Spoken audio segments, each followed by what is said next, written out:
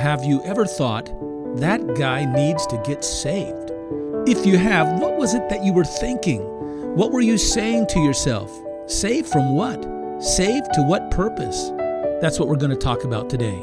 Hello folks, I'm Joel Van Hoogen, and this is The Bread of Life, a radio ministry of the International Mission Church Partnership Evangelism and its associate Bible fellowship, The Bread of Life in Boise, Idaho. Our ministry has found expression in over 40 different countries. To learn more, go to traincpe.org or go to breadoflifeboise.org. Today, we consider what Jesus taught about salvation. What do we mean when speaking of being saved, or when we say that Jesus is the Savior? These are questions we must answer, and the answer then must guide our mission. When the Bible employs the word salvation, it's referencing either the process of salvation, in other words, how a person comes to the place of being saved or rescued, or it is referencing the outcome, that what happens or the standing that a person gains when they've been saved or rescued. So it's either the process of being saved or it's the standing or ground you come upon when you're saved. And the Lord Jesus actually uses the word translated salvation in the New Testament only twice. He uses it once to describe this process of salvation, and another time to basically identify a person who's come to that point or that ground of salvation. The first time, it's when he encounters the woman at the well in John chapter 4, and they're having a conversation together, and the woman is asking some serious questions about who it is that's providing the truth they need to know about the Messiah and salvation. And he tells her that salvation is of the Jews. That's the phrase. Salvation is of the Jews. Here he's speaking about this process of saving people. And he's basically saying that God has determined that the process of bringing salvation to people of every race, of every tongue, and every tribe is a process that comes to them through the Jews. God would bring the Savior to them through the Jewish race. Jesus was a Jew. He was the world's salvation. He was the world's Savior. And so salvation was of the Jews. That's what he was referring to. He came through the Jewish nation. And the other time that the Lord Jesus uses the word salvation is in the story that we've just read about Zacchaeus. After having gone, we understand this, after having gone and visited Zacchaeus' home and engaged in a conversation with him and brought Zacchaeus to a point in which he puts his faith and trust in Jesus alone, the Lord Jesus responds to Zacchaeus and says, "Today, salvation has come to your house." And on this occasion, the Lord Jesus is referencing the point and using the word salvation to identify someone who has come to the outcome of being saved. They're in the standing or the ground of being saved. The verb that we use in Greek, to save or to be saved, is the Greek word sozo. And it can mean to be rescued or to rescue, to be restored or to restore, to be healed or to heal. I want you to understand it this way. We might begin to understand it to mean to be brought out of danger into the place of safety. That makes sense. To be saved, to be brought out of danger and to be brought into the place of safety. When the Philippian jailer in Acts chapter 16 is overseeing the prison house that Paul and Silas are in, and in the middle of the night there's this massive earthquake that brings the jail down to ruins and to rubble, and yet everybody in the jail survives, and he discovers that Paul and Silas have survived and they've not escaped. The Philippian jailer rushes into them and he falls down before them, we're told, and he says to them, "What must I do to be saved?" Now that's kind of interesting because the earthquake has come and gone, and he's already survived the earthquake. But he wants safety, but it's not safety from the earthquake. He wants safety from the God who caused the earthquake. In that moment, he realizes something is exposed before him, that there is this all-powerful God who he has to be addressed before, and he's not ready to come near to that God. He's not safe before that God. He's aware of his sin. And he's aware of the drastic consequences of coming near to such a powerful God in his sins, and he doesn't feel safe. He doesn't feel safe after the earthquake. And so he comes and says, "What must I do to be safe, to be saved?" And that's the way, I think, and the best way that we can look at this idea of being saved.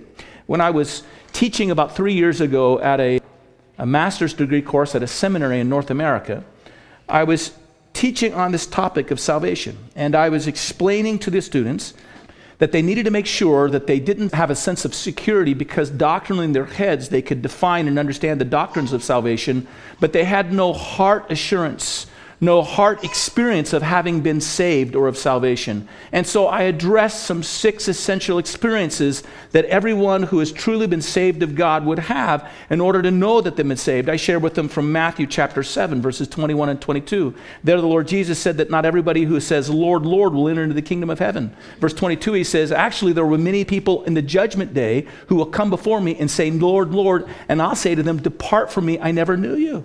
It's important that you don't just know the language of salvation. It's important that you just don't have an intellectual comprehension of the doctrines of salvation. You better have a heart assurance of it because you're going to be judged for these things. Anyhow, after the section or lecture, it was about an hour and a half in the course of a long series of lectures I was giving. The 20 or 30 students that were in the class left for a break, and within a few minutes, a handful of them came back and said that I had to stop lecturing them. I had to stop going on with my teaching because I was making them feel unsafe. Well, actually, if you do not have a proper and right assurance of your salvation, that's exactly how you should feel. It's how the Philippian jailer felt, unsafe. The only way to find a safety is not in a false assurance, not in just knowing these things, not in just kind of patting yourself with your own self-promoting ideas, not because you've gone to church or you've been a Christian or you've attended church your whole life, or that's not it. It's having a full assurance, a heart assurance that God has brought you into safety. Remember, a false assurance might end in the Lord Jesus saying, depart from me, I never knew you. So we want to talk about some of these things, and it's important that we understand that. Salvation is this being rescued from peril and brought into a place of safety. Here's another thing, just by way of kind of introduction here. When we look at the word of salvation, how the Lord Jesus deployed this word sozo, we're going to discover throughout the Gospels that he uses the word not only in spiritual ways, not just referring to a spiritual safety, but he also uses this as a word addressing physical needs of people, that they're saved out of physical trials and difficulties as well. And so in Luke chapter 8, verse 48, we have the story of the Lord Jesus making his way through a crowd.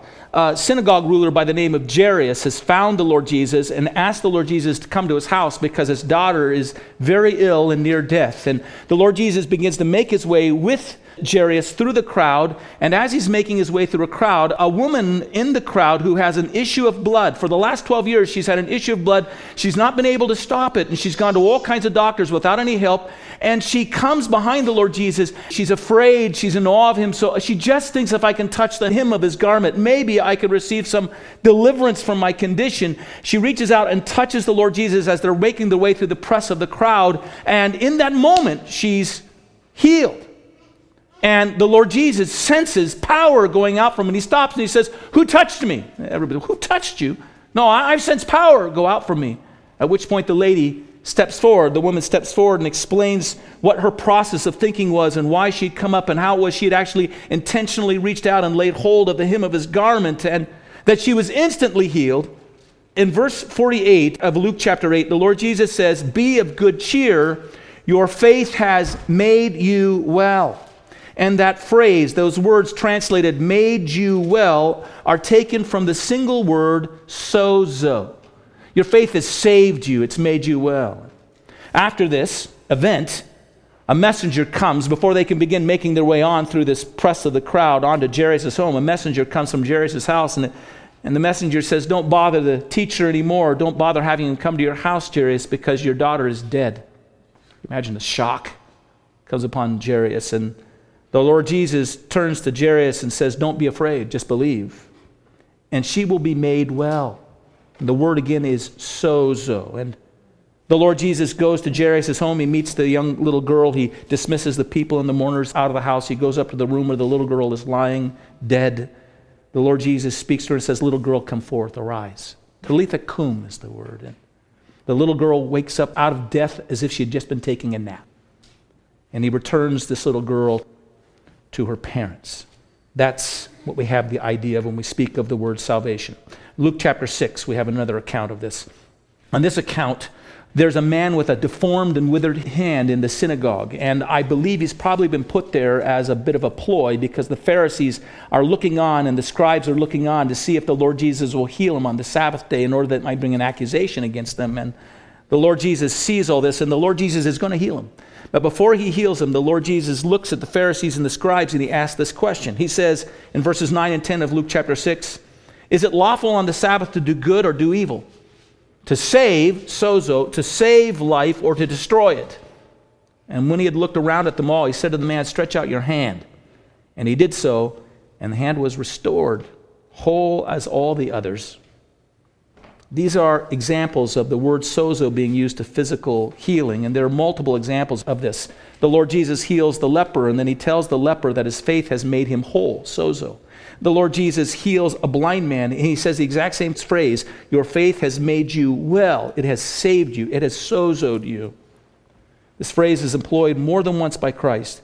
And all these applications, the Lord is applying this word save to a physical restoration that brought also a tremendous emotional release and restoration to those that he restored and those that he touched. Here's the first point I want to make to you. First point I want to make to you about what the Lord Jesus taught about salvation is he taught that salvation was the negating of sin's detrimental impact upon a person's life. Salvation was the negating of sin's detrimental impact on a person's life. That's not a new thought with me. If you read G. Campbell Morgan's What Jesus Taught, this is basically what he identifies as the heart of Jesus' message on salvation. I think it's quite wonderful. In all those physical examples that I just gave you, we see the Lord Jesus deploying this word to save as a means of reversing the destruction that had come upon these individuals' life through some physical malady. And in the reversing of it, he restores them to the purpose of their life to wholeness. There is in our lives something that comes upon us that derails our life from its purpose and from God's created intent. There's something that comes upon us that brings destruction upon our lives, that distorts and deforms our lives, that defiles our lives and draws our lives even down into death. And we know what it is. It's sin. It has this ongoing effect on our lives to bring destruction to us. And it is the negating of sin and the sin's impact on our life and the reversing of sin's impact on our life that is salvation. And so salvation is the thing that reestablishes purpose in our life. It's the thing that delivers us from destruction. It's the thing that straightens us from crookedness and deformity in our life. It's the thing that cleanses us from defilement and raises us from the death.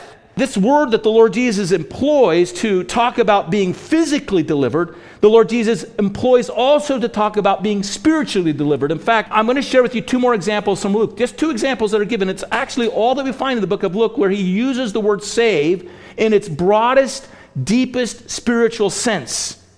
And one account is found in Luke chapter 7, and you can take your Bibles there for a moment. The other one is the passage you read in Luke chapter 19. And here we see him deploying this idea of salvation or being saved in this broad sense of touching the deep spiritual needs in our life, of going beyond simply restoring us from the impact of sin that's come upon our world and brought destruction upon our lives and physically impacting our lives and our world, but now how it is that sin impacts us spiritually. In Luke chapter 7, we have the story of the Lord Jesus. Well, thank you for listening to the Ministry of the Bread of Life. To learn more about our ministry, let me suggest you go to one of two websites. First, go to traincpe.org, traincpe.org, to learn more about the work we're doing all over the world to equip and engage the body of Christ in personal evangelism, discipleship, and church planting. Or to learn about our work in your community, go to breadoflifeboise.org. Until the next time, God bless you.